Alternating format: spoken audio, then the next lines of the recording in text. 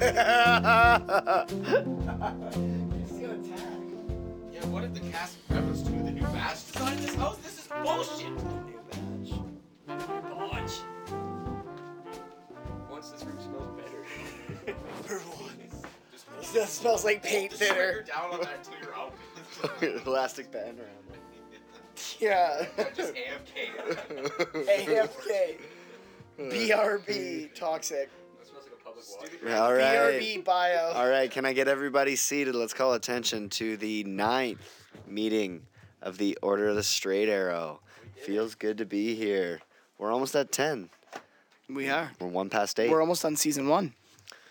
Yeah, wow. Look at how time flies. Well, of course, it's myself, Dustin, Scout Troop Leader, Lace with Beef. To my right, The historian, Denim, also known as Smoking Dart.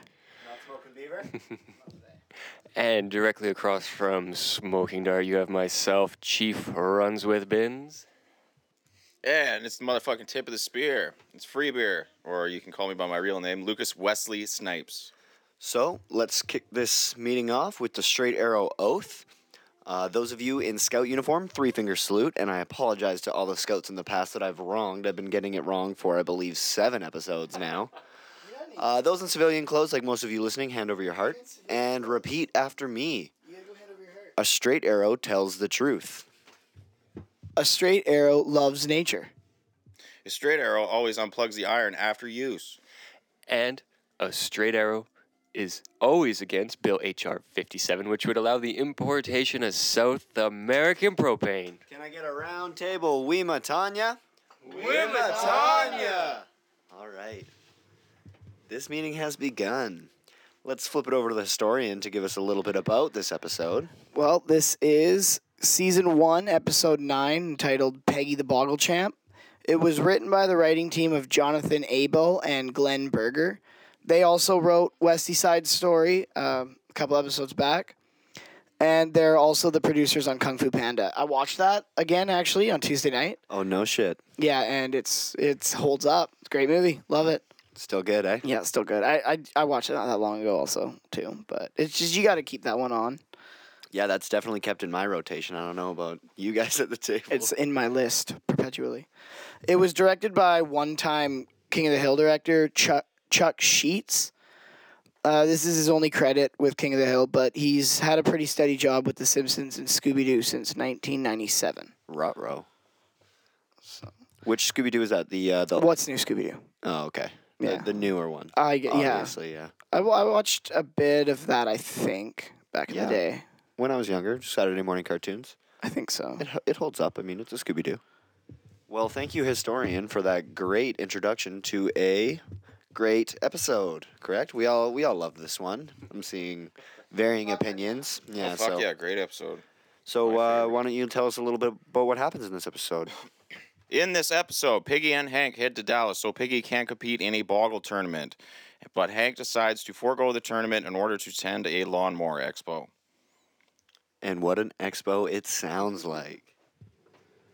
For me personally, I really just wish that this entire episode took place at the lawnmower show because we just kind of scraped the tip of it there, and it looked like a lot of fun. I actually have something I want to mention before we really dive into this episode. And I kind of have like a little bit of a theory or like an idea.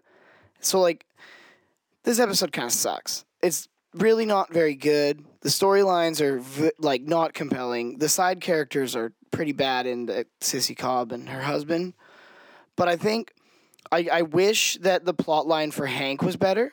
And if they really wanted to go the Boggle and make this a Peggy episode, they could have done it better. And I would have loved to see the mower show in just another episode. I think those are some good points. I'm gonna kind of branch off of one of them. I think you're right with the villains of this episode that kind of quickly introduced and quickly swept under the rug. Sissy Cobb and her husband, Mr. Sissy Cobb. I think it's like Brent. Yeah, Burnett. Is it Burnett? Yeah. Okay.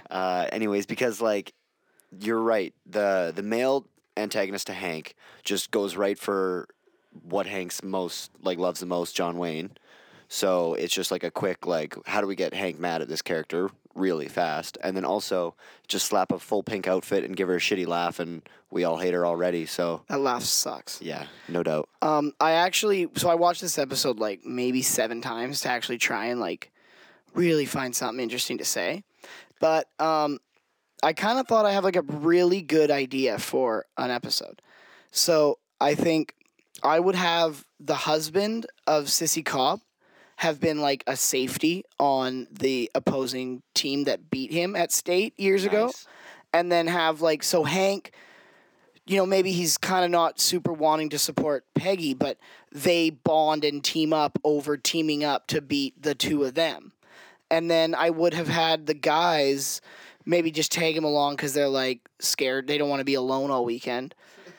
And then so does his boys, who are just like bizarro world versions of the guys. So like they could have some funny scenes up in that like coach's CT Yeah, like television room. I like that. I think that's a good idea. Considering how most of what Dale, Bill, and Boomhauer talk about is like this is like their road trip when they went to state. Right? Exactly. It's like it's obviously just such a huge part of their lives still, like 25 years later, 20 years later, whatever it was. And yeah, I think that's totally plausible. Yeah. I think, like Peggy's Boggle thing should have been pushed to like the C plot. Well, even in that episode, it could have been the A plot still. It just would have been, instead of like Hank really having like a shitty realization that he should be at, like the mower show looked sick and he just saw a thing spitting out mulch that made it look like a boggle timer. So he just decided he needed to go. And then I agree. That's a really good point, because that A plot line, I don't want to call it lazy, because they do beautiful writing, like even for the classic tropes, but like the decision Hank has to make whether to like do the right thing for his wife or enjoy himself with his friends is like kind of like pretty classic conflict in any marriage sitcom. So you're right. I think the idea you had for an episode was a lot more interesting and like played on the characters' actual like histories and backstories would play really well. Yeah, just to further agree with what you two guys said, I think in order to make this particular story better, you could have easily done something like Denham said, right? Because in theory, you have two sort of strings, two storylines that are happening, right? You have Hank and he's kind of over here, and then eventually it goes to one point, and you have Peggy and what she's doing, and eventually that goes to the exact same point. But if you bring in a third group of people, a third group of characters, and then also end at that same point at the show, like Denham was saying, with the other buddies, and having someone else that he had played previously in the football match, I think that would have worked better. So you think it works better than having Luann and Bobby be the C plot at home? Yeah, I mean that had its moments. I enjoyed like the actual like the visual kind of gag of seeing everyone run around, but other than that, it just seemed a little, I guess, lackluster. I agree completely, and this is the first episode that we've reviewed, at least, where I was like, the side plot was like my favorite. I was like, please go back to Bobby and Luann Home Alone, like the ragtag group of carpet cleaners that he hired. That was probably my favorite part of the episode. Yeah, I'm gonna agree with you. I really like the kind of Tweedledee and Tweedledumbass kind of approach that they took to Bobby and Luann. It was a good dynamic. I liked it. My favorite is any time the mower show was involved. That just looks like so much fun. Sunday, and Saturday. It's the 9th annual Dallas Mower Expo. Be there as the biggest names in mowers, hedgers, and clippers unveil the latest in grass cutting technology. Thrill to the awe-inspiring spectacle of the Snapper Precision Mowing Team. See King Mulch take on a Texas-sized pile of twigs. Over 10,000 oil paintings must be sold. Don't miss Why? the Dallas Mower Expo. Be there. They cut right back to the gang, and there's an oil painting hanging right behind them. I don't understand the oil painting I gag. love it, though. No, it's because you know how at the Boggle tournament, Hank has something to do, like they set up the wallet making thing. Oh. They do the oil paintings for the wives that have to get dragged along to the mower show. They have to get sold. So I guess we should really just get into this episode. So right before that, the Peggy and the ladies are playing Boggle, and Peggy's running a school on teaching men how to play. She charged her $13 for Boggle lessons. You know, the Elks are having a Boggle tournament to raise bail money for their treasurer. Maybe you should enter. Me? Oh, fish. I just play for fun. Min, you owe me $13. And then Min asks her about Mahjong. Does anybody know that game? I was going to look it up, but I didn't have time to this week. Yeah, I've played it on Do like you- the computer. Do you lose a lot of money? No, I think it meant because she was going to teach her how. Oh, I thought it was just like, I don't know. you Well, lose a lot of maybe they money were at it. betting, but I was under the impression that it was like a lesson and that she charged her $13.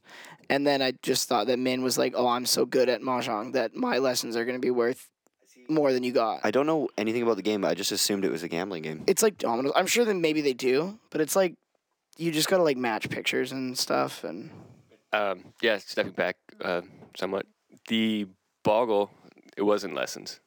It was they were betting on it. oh, were Because they? remember, she opens up the dictionary and she goes, "Yeah, it's not a word. You owe me. I win again. You owe me however much it was." Right? I think it was because Peggy kept winning. That's why she were. Oh, they're but I probably thought playing right. I thought right before she said something about lessons. No, she taught her the game. I think, but it wasn't like proper lessons. I don't know. Enough about fucking Mahjong. Boggle. I don't know what that shit is, but. So we find out Peggy does decide to go and play in the Elks Boggle tournament, and when the panning opening scene of when they're arriving at the Elks Lodge, you see a number 23 on the Elk building. So I googled that, trying to figure out how that order went, and the actual Elk Lodge 23 is in Buffalo, New York, opened in 1884. How many is there? Like a fucking ton. They had 23 at least by 1884. So. I guess, yeah. What's that other game that the Elks play? Cow bingo. Cow Bingo. Like, did anybody know anything about Cow Bingo? Yeah, somebody should inform me about cow bingo. I know too much about cow bingo. I didn't think we were going to talk about it because it's cow bingo, but cow bingo is when there's a field, like a perfectly square field, and then they make like 100 squares, like perfectly all the same size squares, and then and then you bet on it. Like you pick a square. Where the cow's gonna shit? Yes. And it's burned. Like there's all these rules. Like what if it lands in 2? Like the bigger heap goes to like the winning square. It's just so ridiculous. Hank is not a fan of it. Oh, what if it lands on like 4? Whoever's got the most dung. Massive Dugans. This is just someone who's just like, let's just bet on shit. Let's just find some shit to bet on. Hey, not talking about shit. Yeah. All right, Peggy, I replaced my watch battery, ate a Cinnabon, and bought a P-trap. I can't kill any more time. Let's go. Hank's 3 things that he does to kill time. I love it.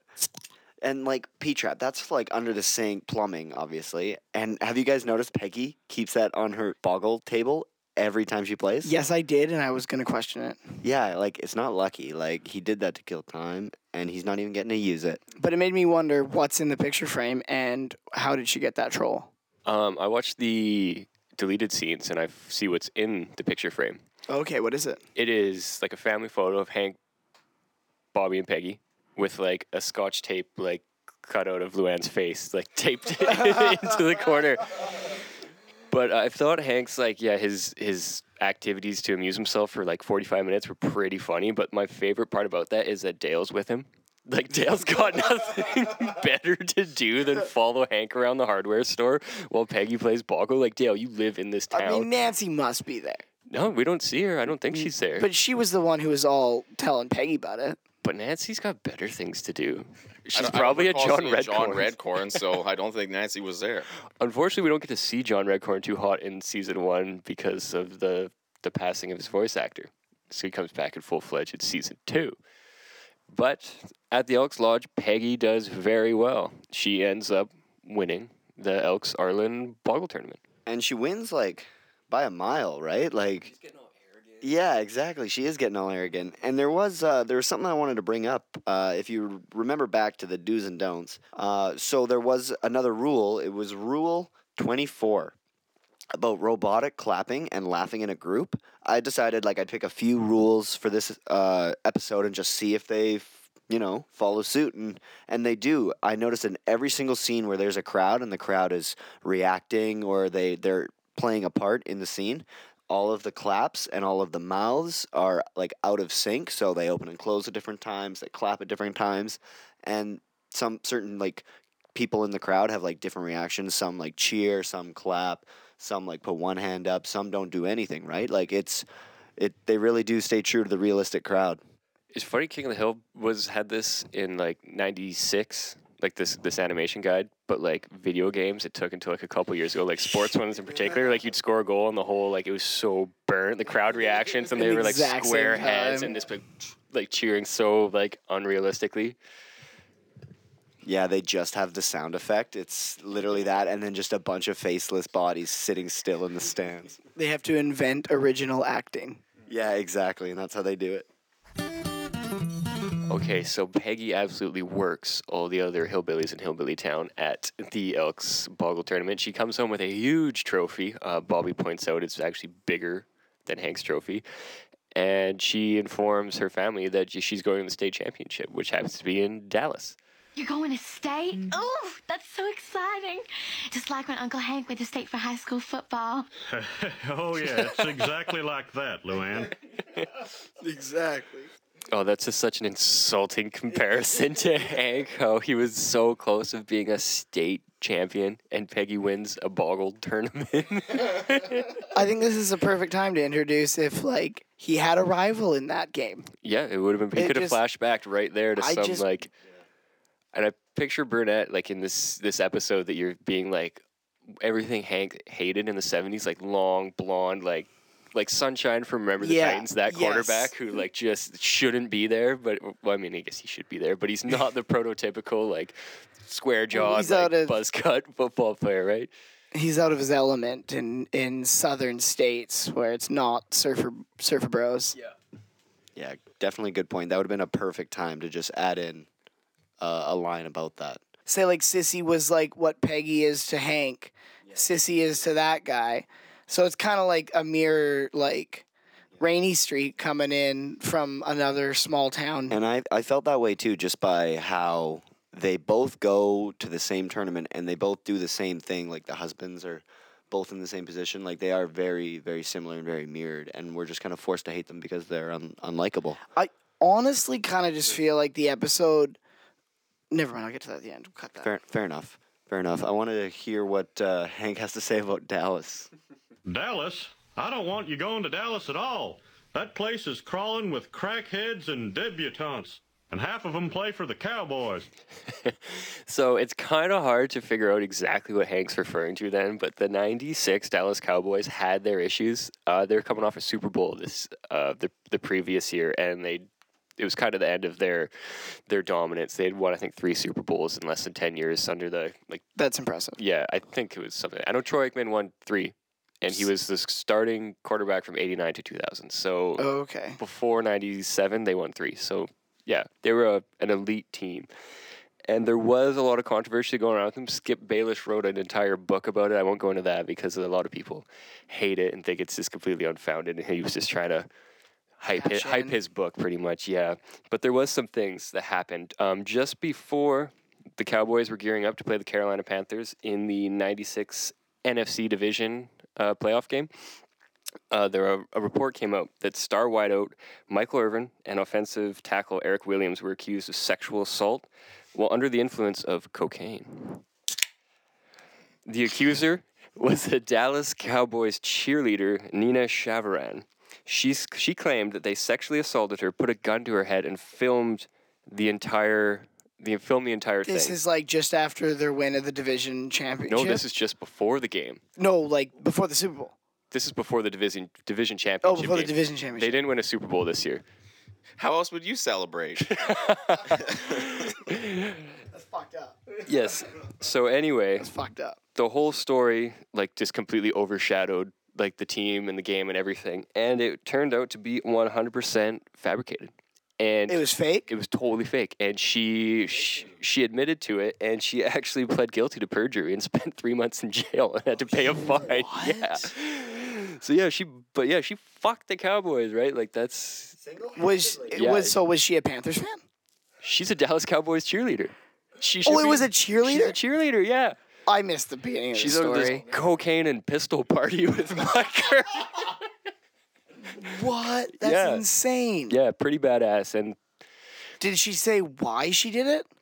no, I didn't dive into that. But she spent 90 days in jail for perjury because of it. So yeah, she probably got a few death threats in the state of Texas. I'm not gonna lie, but anyway, moving past that, that's Hank's I guess part of his reason why he doesn't want to go to Dallas. Debbie does Prison House.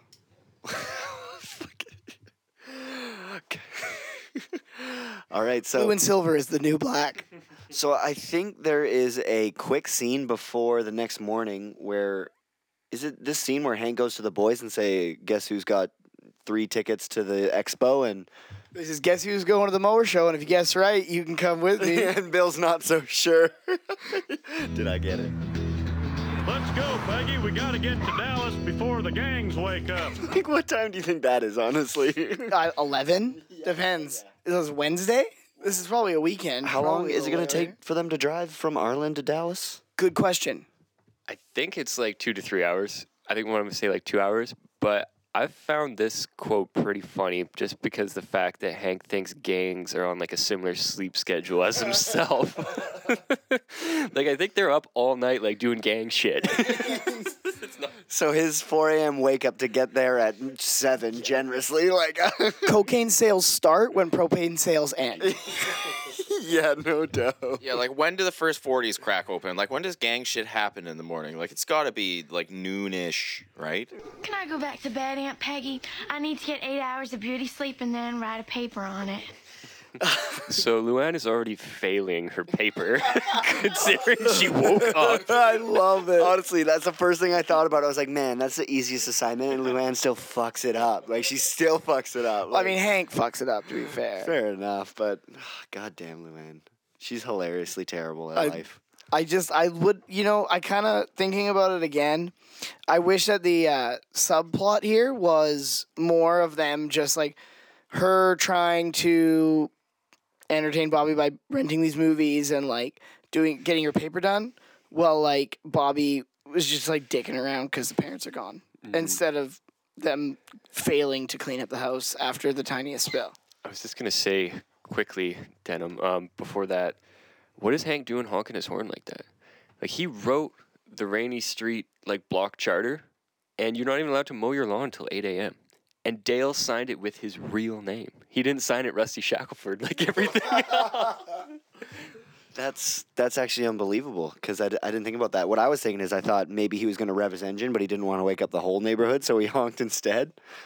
But no, you're totally right. That's so disrespectful. Maybe he's just that excited for the expo because once in a lifetime. I don't know if you've ever been to one of those, but Considering all of Rainy Street's pretty much going to this thing, and like all the ladies are coming out to meet him, and who cares if Con wakes up? yeah, who does care? Not me. And there's no sexy little import mowers at that fucking mower show. I don't know where Liberace's mower's from. But back to what you just brought up, Denim. I love the dynamic of Luann and Bobby by themselves because there's no clear-cut leader. Because Luann is just that dense and Bobby's just like a naive 12-year-old that just like doesn't care and like doesn't understand things, and like I loved it. Yeah, I felt like we got to see a big like chunk of Bobby's responsible side, because he kind of takes the reins on this one, you know? You're right, he does. Like, yeah. Luann more panics, and then he plays the calm, cool one where it's like, we got to get this shit dealt with. And, like, he already starts off before something goes wrong. He's already doing his own laundry. Yeah, he was. You could tell immediately he was very concerned, and like he was making an effort to be very responsible. Which, given what we've seen of him so far, hasn't always been the case. You know, hasn't always been his style. No, absolutely. Like, I'm 23, and I still don't do my own laundry. You're 23? The best part, in my mind, is that he's in his underpants.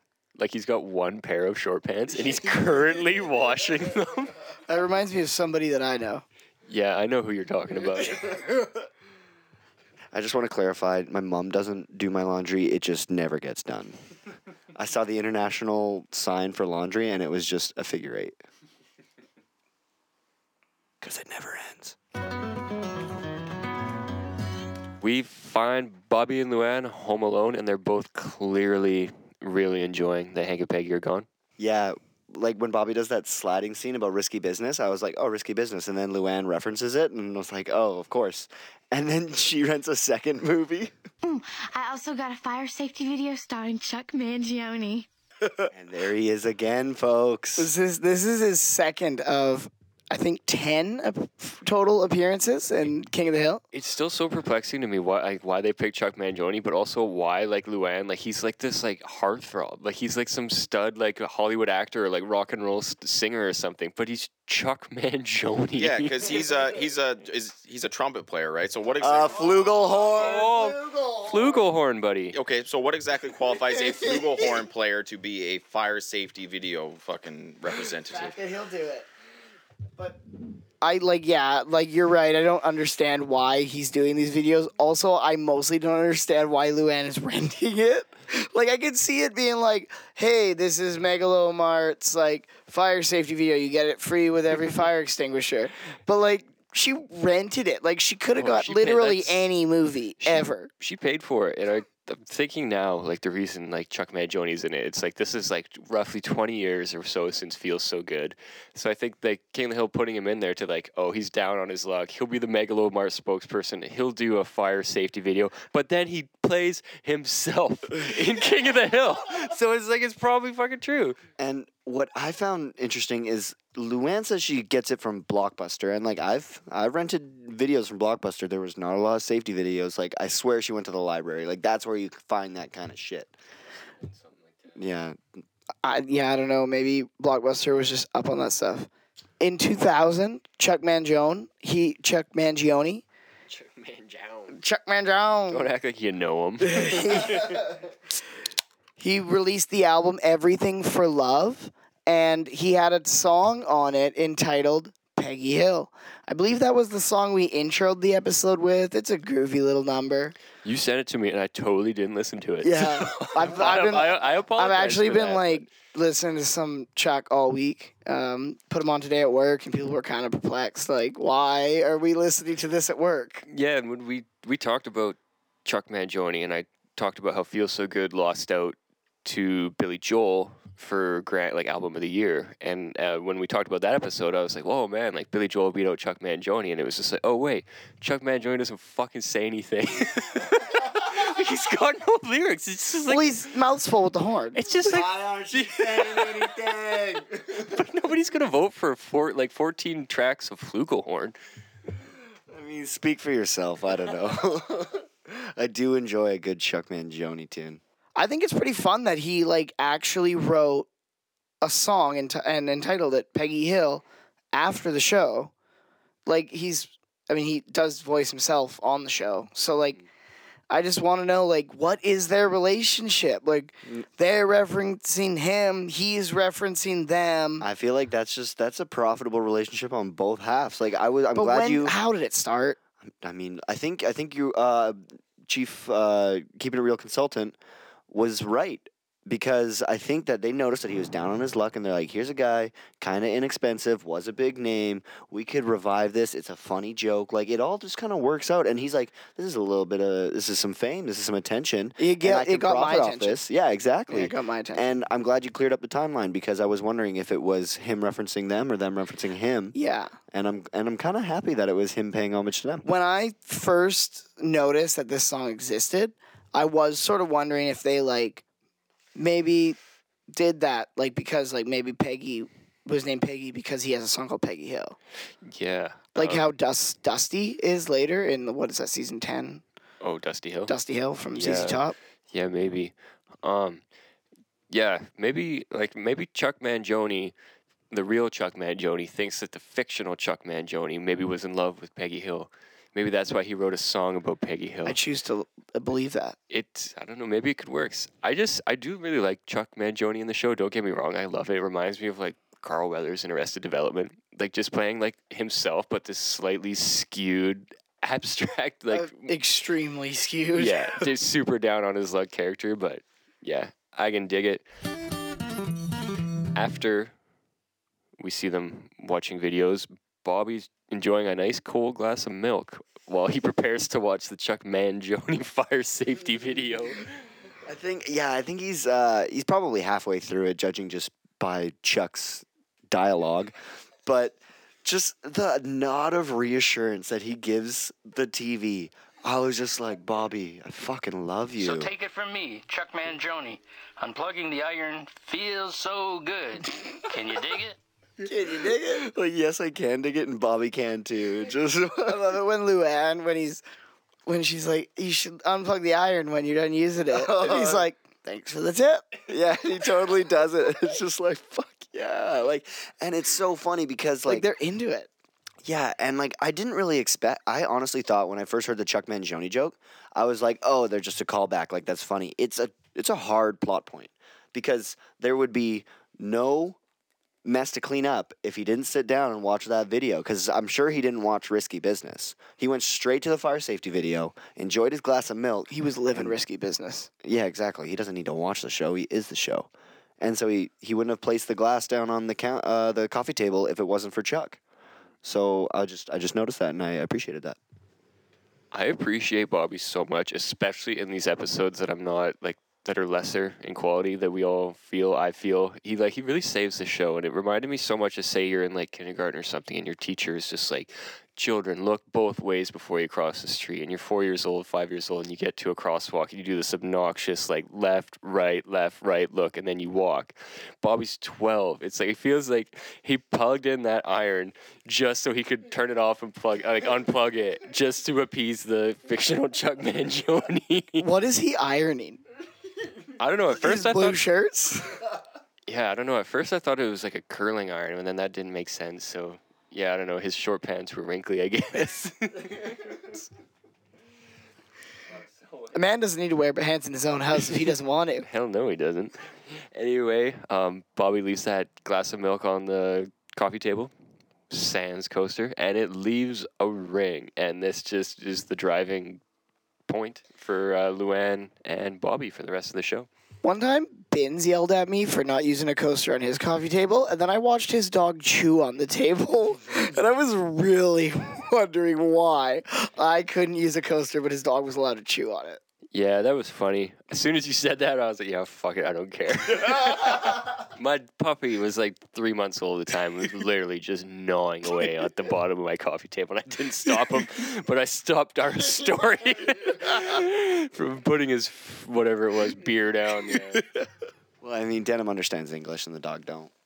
But while Bobby and Luann are having their hilarious freak out to the bit of the ring on the coffee table, we cut back to Hank trying to check into the hotel where the Boggle tournament's at.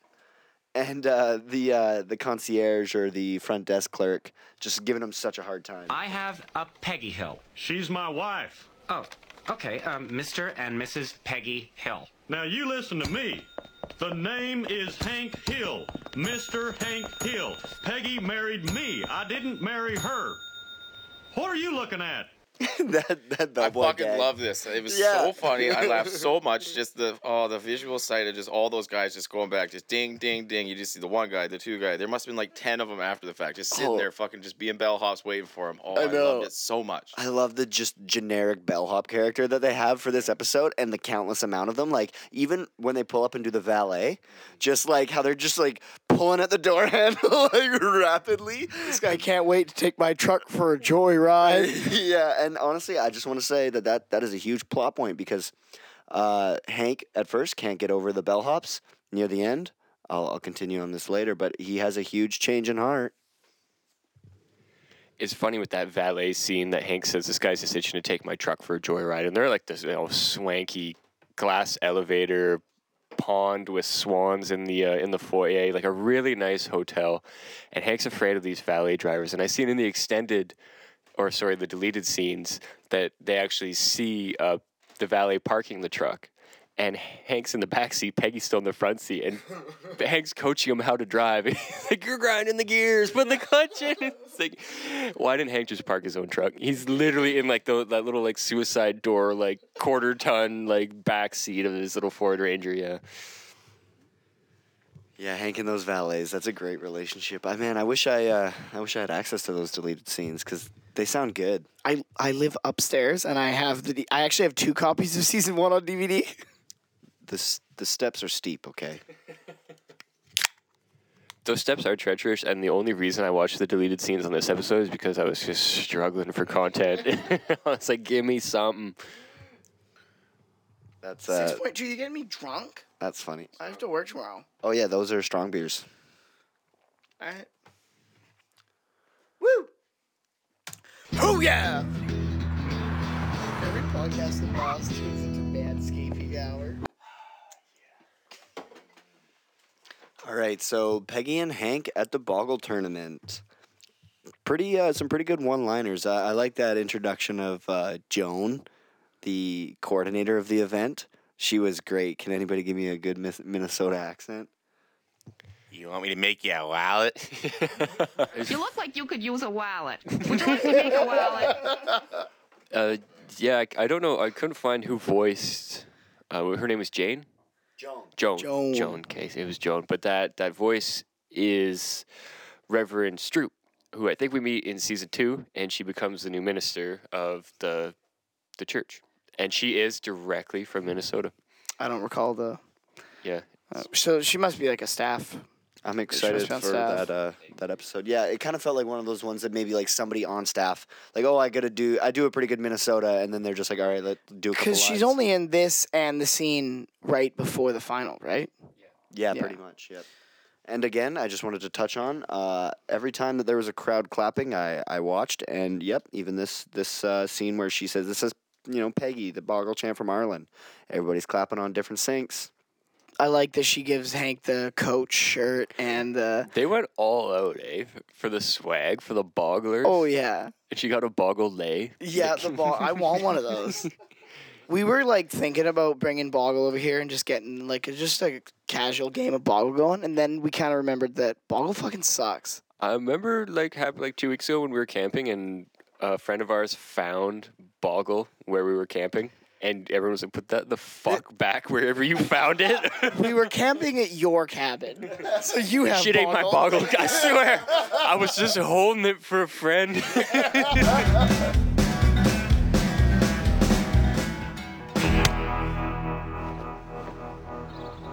And then Joan sends Hank up to the CCTV room. Yeah, the closed circuit television viewing room. Yeah.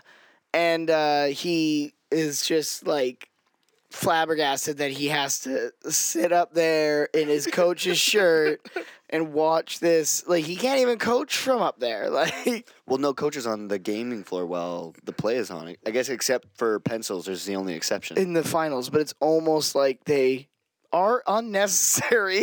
Yeah, I mean that's a pretty good point. I don't know if you watched the Ireland tournament. I'm pretty sure the coach of one of the wives was asleep behind Dale and Hank. Yeah, I loved that. I think I only noticed him on the second viewing, but it was like, fuck, like, nice touch. Yeah, but he's up there and he meets Brent Burnett Cobb. Yeah. I'm never gonna say that right. Brent is just too normal of a name. It has to be Burnett. Valve cubes are running cold. Coach's note, it's a good day for sometimes why. Hey, Cobb, for $7.50, I can ride the mower that cut the grassy knoll. Guy just does not care. It's like, that's kind of neat. Like, I'd pay $7.50 for that. Yeah, at first I thought maybe Hank was just trying to interrupt his coach's note, but I think Hank was being totally sincere. He was just stoked that he could ride that same mower. Well, Hank was looking for, like, a bonding moment with, he's stuck in the room with all the guys. That's so he's point. Like, hey, mowers are sweet. Like, can we, talk about mowers? I'm really excited about mowers this weekend. Like, maybe he knew about the mower expo going on. Yeah, but no, this guy is more into Boggle than Hank. And also, another reason as to why I care less about this, because it's not even like that Sissy Cobb, clearly her life runs around Boggle. And, this guy, her husband is super into it as well. So it's like... Well, yeah, no shit. She's been the Texas State Boggle champ for 9 unconsecutive years. Yeah. I don't think we actually talked about Sissy Cobb yet, did we? Did we introduce her or her husband? Sissy. Small amount. Yeah, so Sissy Cobb is the big swinging, whatever, in Texas Boggle. Whatever. Yeah, she's won 9 unconsecutive years, and her husband Burnett is her coach. And Sissy Cobb is voiced by Laurie Metcalf. Who's that? She's best known for her role in Roseanne. She played Jackie Harris, Roseanne's younger sister. Don't know. Yeah, not a show I watched. No, it sucks. Definitely a show I skipped. It still sucks. And now she's racist, so I'm allowed to hate it. Yeah, no doubt. And before I even saw Burnett talk, I totally thought it was a play on a trophy wife, but it was a trophy husband. Where he doesn't really know a lot, doesn't wear the pants, and he's just there to kind of be a pretty face. But he had some shit to say about vowels. I was obviously proven wrong. But that was just my first thought when I first saw again, that couple. if Hank, so this guy automatically like he's like anti to Hank, but he's not like stepping on Hank's toes. Yeah, it's not. So there's no intentional. conflict. So it's not interesting. It's like if this guy was the safety on the team that was, he took Hank down every time, Injured him or something. like, yeah, or just even just won the game by taking Hank down, like that would be like kind of cool. For me, Denim, the reason I think that this episode went the way it did and not the way that we're all hoping it would have went is because it's simply too early in the series. I think for Hank to have these football rivals, it would have had him been introduced in an early episode. I just don't think there's enough time in 22 minutes to start this rivalry between these people that we haven't met yet. Being that the most of the episodes we've covered so far in season 1 have been basically just expanding the character role, right? Well, I think they could have introduced. Well, they certainly have introduced his pride of his football past previously. Yep. And I think this could have been a good introduction to a present day rivalry that involves Peggy and involves him in his present day and what matters to him at the present time, which is Peg. And like, he's no longer a football star. He's resigned to that idea. So now it's Peggy being a Boggle star. I agree with both of you because you're right. That's a great storyline. But anyways, so she's back at the hotel crying her face off, and like Hank's trying to console her. Oh, you're smarter than me. That's not saying much. Well, whoop-de-doo. I am the smartest hillbilly in Hillbilly Town. Oh, come on now. You're still doing better than Boggle playing chicken. It's like, why? So this must be after, or is this before that Peggy actually plays against the Boggle playing chicken? This is right before. Right before it. Okay. Because she's ranked one above them. But she's 254, he's 255. So they must be both at 0 then, right? Because she... and Peggy's just like ahead of the chicken because she's a human. And like when she's finished playing the chicken, like you noticed in the sissy match, they recited each other's words. They just went straight to Peggy Hill and said, "You won," because she put some words down. As far as I'm concerned, having one word and it being not a word, that's -1. Yeah. Peggy should be at -1. She should be minus. And I think... I don't know the scoring of Boggle, but... I think any Boggle match should be just referred to as a sissy match.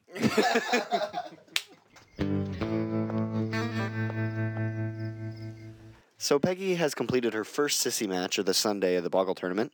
And Sunday, you know where Hank is. I have a guess he's at the mower show after running into the guys in the lobby, and I think we missed my favorite part where they walk in and they're observing how nice the hotel is, and Bill goes, "I feel like the pretty woman."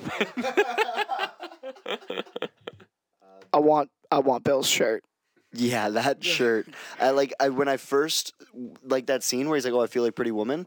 That shirt, it's kind of blurred out, and I was trying to make it out, and it says my other car is a mower. I know. When they zoomed in on it, I was like, yes, it is. Fuck yeah. Bill's got some solid shirts, and I'm sure we're gonna talk about them in the future. And like, I don't think this is a shirt that Bill just bought. Like, I think he went and got it made specifically for the Moro Expo, just so he'd make a few friends walking in, and they'd be like, "Hey, dude, nice shirt," and like that's all Bill's got going for him in his life. Like, just comparing himself to, like, not just the pretty woman, but any pretty woman. Like, Bill's the furthest thing from pretty. Bill does kind of make me feel like he's the guy who does drive to the liquor store for more beer on his mower because he's too drunk to drive his car. Like, that's the kind of guy he is. Yeah, no doubt. But you can get a DUI on a mower. You've never seen those episodes of Cops? I know country singer George Jones got a DUI while riding a mower. Hell yeah. And you know who else rode a mower? Liberace's mower, no flash photography. Liberace's mower, I mean... I love the idea of Liberace caring about the mower that one of his fleet of gardeners is hired. He's like, I never want to see something without glitter in my sight. It's the most impractical lawnmower ever built. It has like a candle, like fucking holder. It has like the candelabra. Yeah, it's like the like where the logo would go on like a fancy car, or like the on like the emblem, right? It's just covered in jewels and rubies. And the other big attraction at the lawnmower that they're at the Lawnmower Expo that they're hyping up. And on display in booth 5, the blade from Sling Blade. There it is. French fry potatoes. Have you never seen Sling Blade? I've never seen Sling Blade. So, Sling Blade, made in 1996, starring Billy Bob Thornton in the lead role. It's set in rural Arkansas. The film tells a story of a man named Carl Childers who has an intellectual disability and is released from a psychiatric hospital where he has lived since killing his mother and her lover when he was 12 years old. After he's released, the story revolves around the friendship he develops with a young boy and his mother. But we do have another connection to King of the Hill with that movie, do we not? Because I believe there's one certain star in the movie Sling Blade who is referenced in King of the Hill. It must be my favorite singer, a Mr. Dwight Yoakam. Absolutely. Plays the abusive stepdad. But anyway, Lays with Beeve, the quick rundown of that movie is basically it's Billy Bob Thornton plays like a very handicapped special needs guy who befriends a young man in the town, and he's I don't know how to describe it. It is slow. I could see maybe how your dad thought it was like watching paint dry, but it's a cool movie. I bought it on VHS, and it was actually directed by Billy Bob Thornton as well. Yeah, and it won Oscars. Yeah. Oh, interesting. Sling Blade, was that so? Is the Sling Blade a mower blade? What's a Sling Blade mean? It's hard to say. I remember from the movie that he goes like Carl, the character that Billy Bob plays. He goes, I call it a Sling Blade. Other people call it this. Like it has a many different names. He's referring to the mower blade. To the blade itself. Yeah. Okay. I'm pretty sure it's a sling, like it is a lawnmower blade, but it has something to do with that. So maybe I should just watch the movie before asking more questions. It's a cool movie. And moving on, I suppose, at the mower show, the guys are all having a blast, and Hank seems to start to look around, and everything seems to remind him of Peggy. And I think there's a clip that Bill says that really pulls it all together for Hank. Now, I tell you, I haven't had this much fun since our last football road trip. Remember when we went to state? And even old Peg was there. Remember? They lost. And it's one of Bill's best memories. They lost, but they had a good time, and Hank is understanding that Peggy is having her moment, and he needs to go back. And the reason that he notices that is because the mulch thing is like spitting it out, so it looks kind of like a hourglass. Exactly, that's one of them. I think that I love this mower show idea, and I think there's there's so many storylines that could come from a solo mower show. I mean, this is the 9th annual mower show, so it could be that maybe they go to the 10th in a later season, but yeah, I'm right there with you. It would be great maybe each season, every other season, a couple times at least. Like there's the annual road trip to Dallas. Like what else? What happens from that, right? The possibilities are endless. And this, I just want to state that, yeah, this is our first trip. I mean, I know in the Order of the Straight Arrow, in episode 3, we had a trip out to, John Wayne State Park, was it? Something like that. But it's, to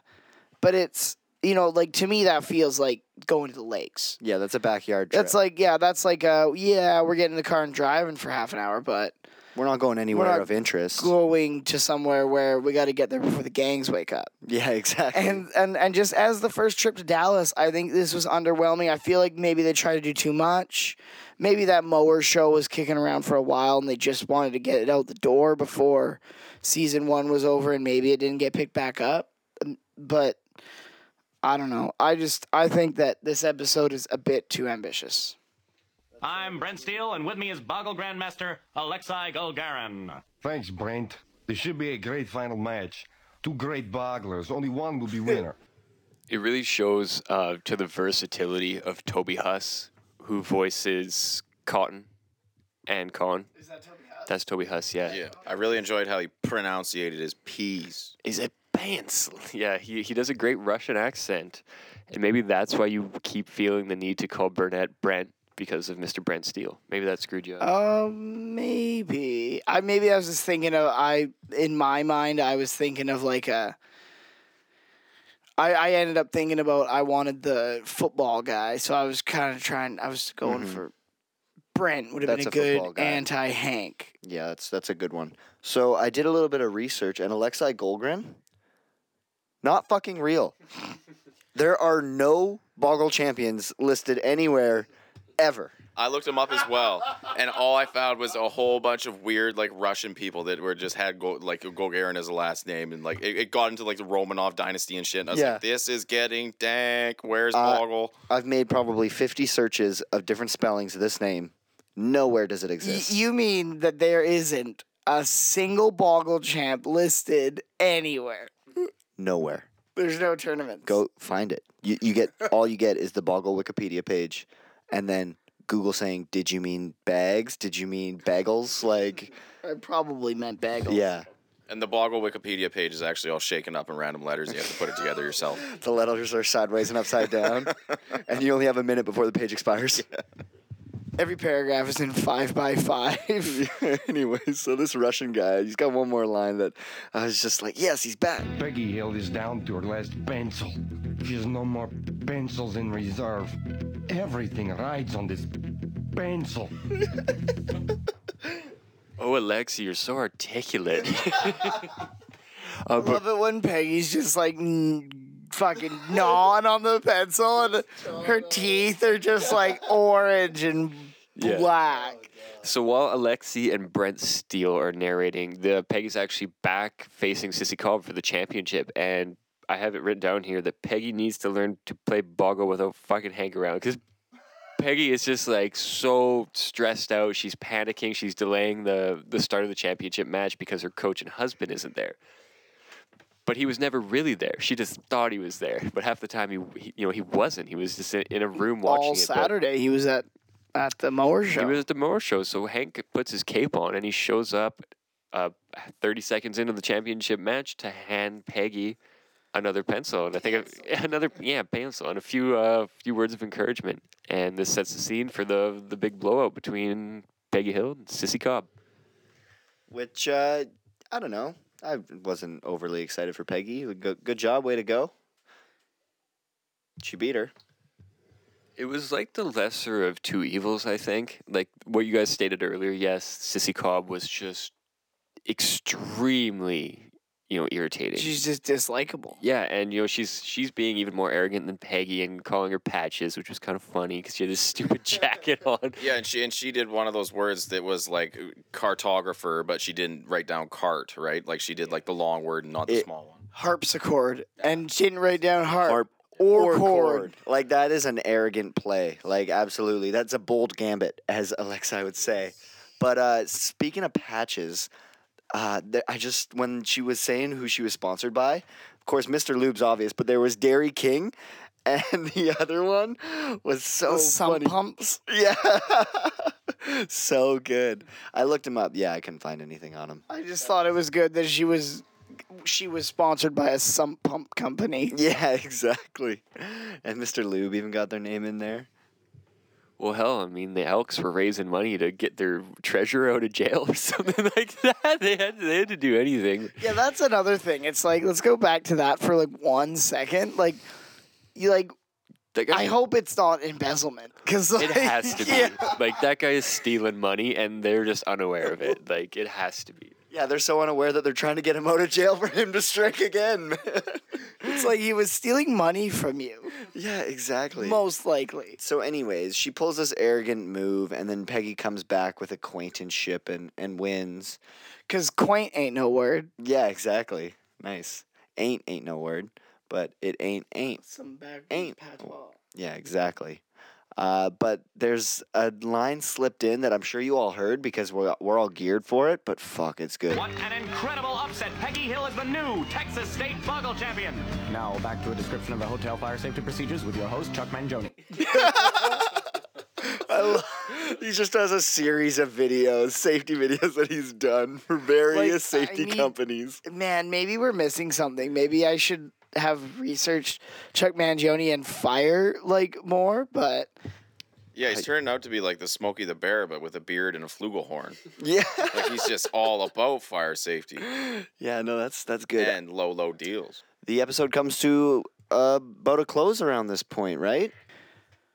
Well, but first we got to get Peggy and Hank making up, and this struck me as really, really weird. Maybe it's definitely weird.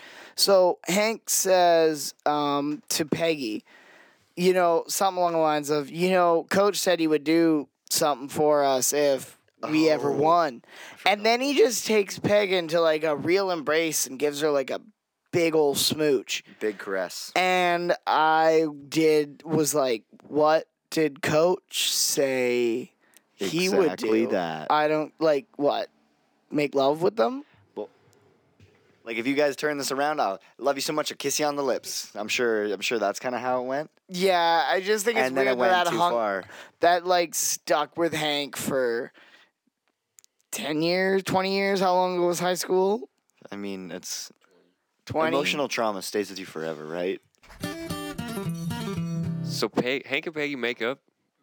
Peggy is the Texas State Boggle champion. She defeats Sissy Cobb, and they head back to the Hill residence. Well, Bobby and Luann are still frantically trying to clean up the small little mess that they made. Now it's just gotten 10 times worse. Bobby spills a jug of varnish. He brings in the greasiest, most hilarious, the only on-call carpet shampoo company in Ireland that's going to show up on a Sunday afternoon. These guys are hilarious. They all have mullets. They're drinking beer. In the deleted scenes, the one guy thinks that Bobby and Luann are married, and it's their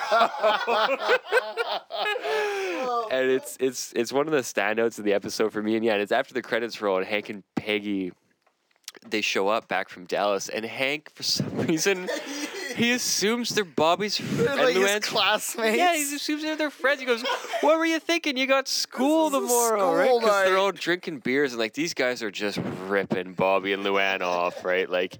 And like all those guys have like smocks on, like overalls, right? Like they look like if they came to like a high school party that they all dressed up in fucking uniforms.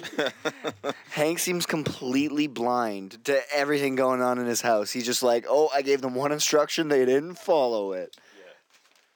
Because it was funny, because when they were leaving, Peggy says no parties. And it's like, Bobby's 12. Luann's like 18, 19, 20.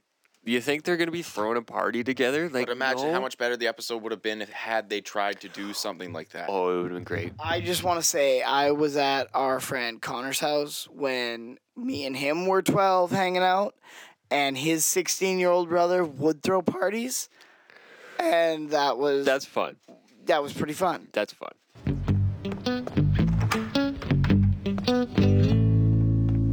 My theory on this episode is that they really thought that Boggle Championship would be funnier than it ended up being. I think that they really figured that they would be like, oh, Peggy plays Boggle at a tournament for state, and the episode writes itself. And I feel like they went out and they wrote bare bones of a script, and then when they came back, the writer's room kicked around a bunch of Boggle jokes, and nothing really stuck, because realistically, there's like, what, 2, 3, 4, like tops 3, like Boggle actual jokes in this. And I think that they really thought there was going to be more. I mean, I think the chicken playing Boggle is representative of the fact that there are literally no jokes to make Boggle a funny topic. Yeah. And so they really, ham-fisted everything into this episode. And then it was like, well, this episode sucks, so what is good in King of the Hill? Hank and mowers. So they threw together a mower thing, and really, I just feel like this feels rushed. So I just feel like, realistically, Hank could have easily planned this to make it happy for both of them, but they needed conflict, and I feel like they went the wrong route to find that conflict. Yeah, you definitely summed it up quite nicely. Me not having as many King of the Hill episodes to compare this to, I really only have the 9 that we've already seen. And I'm not going to put it on the bottom of my list. I laughed out loud, I think, once and you're right, it's not the funniest of episodes, but I think I like it more than Square Peg. Just personally, just thinking about Peggy episodes, we really only have 2.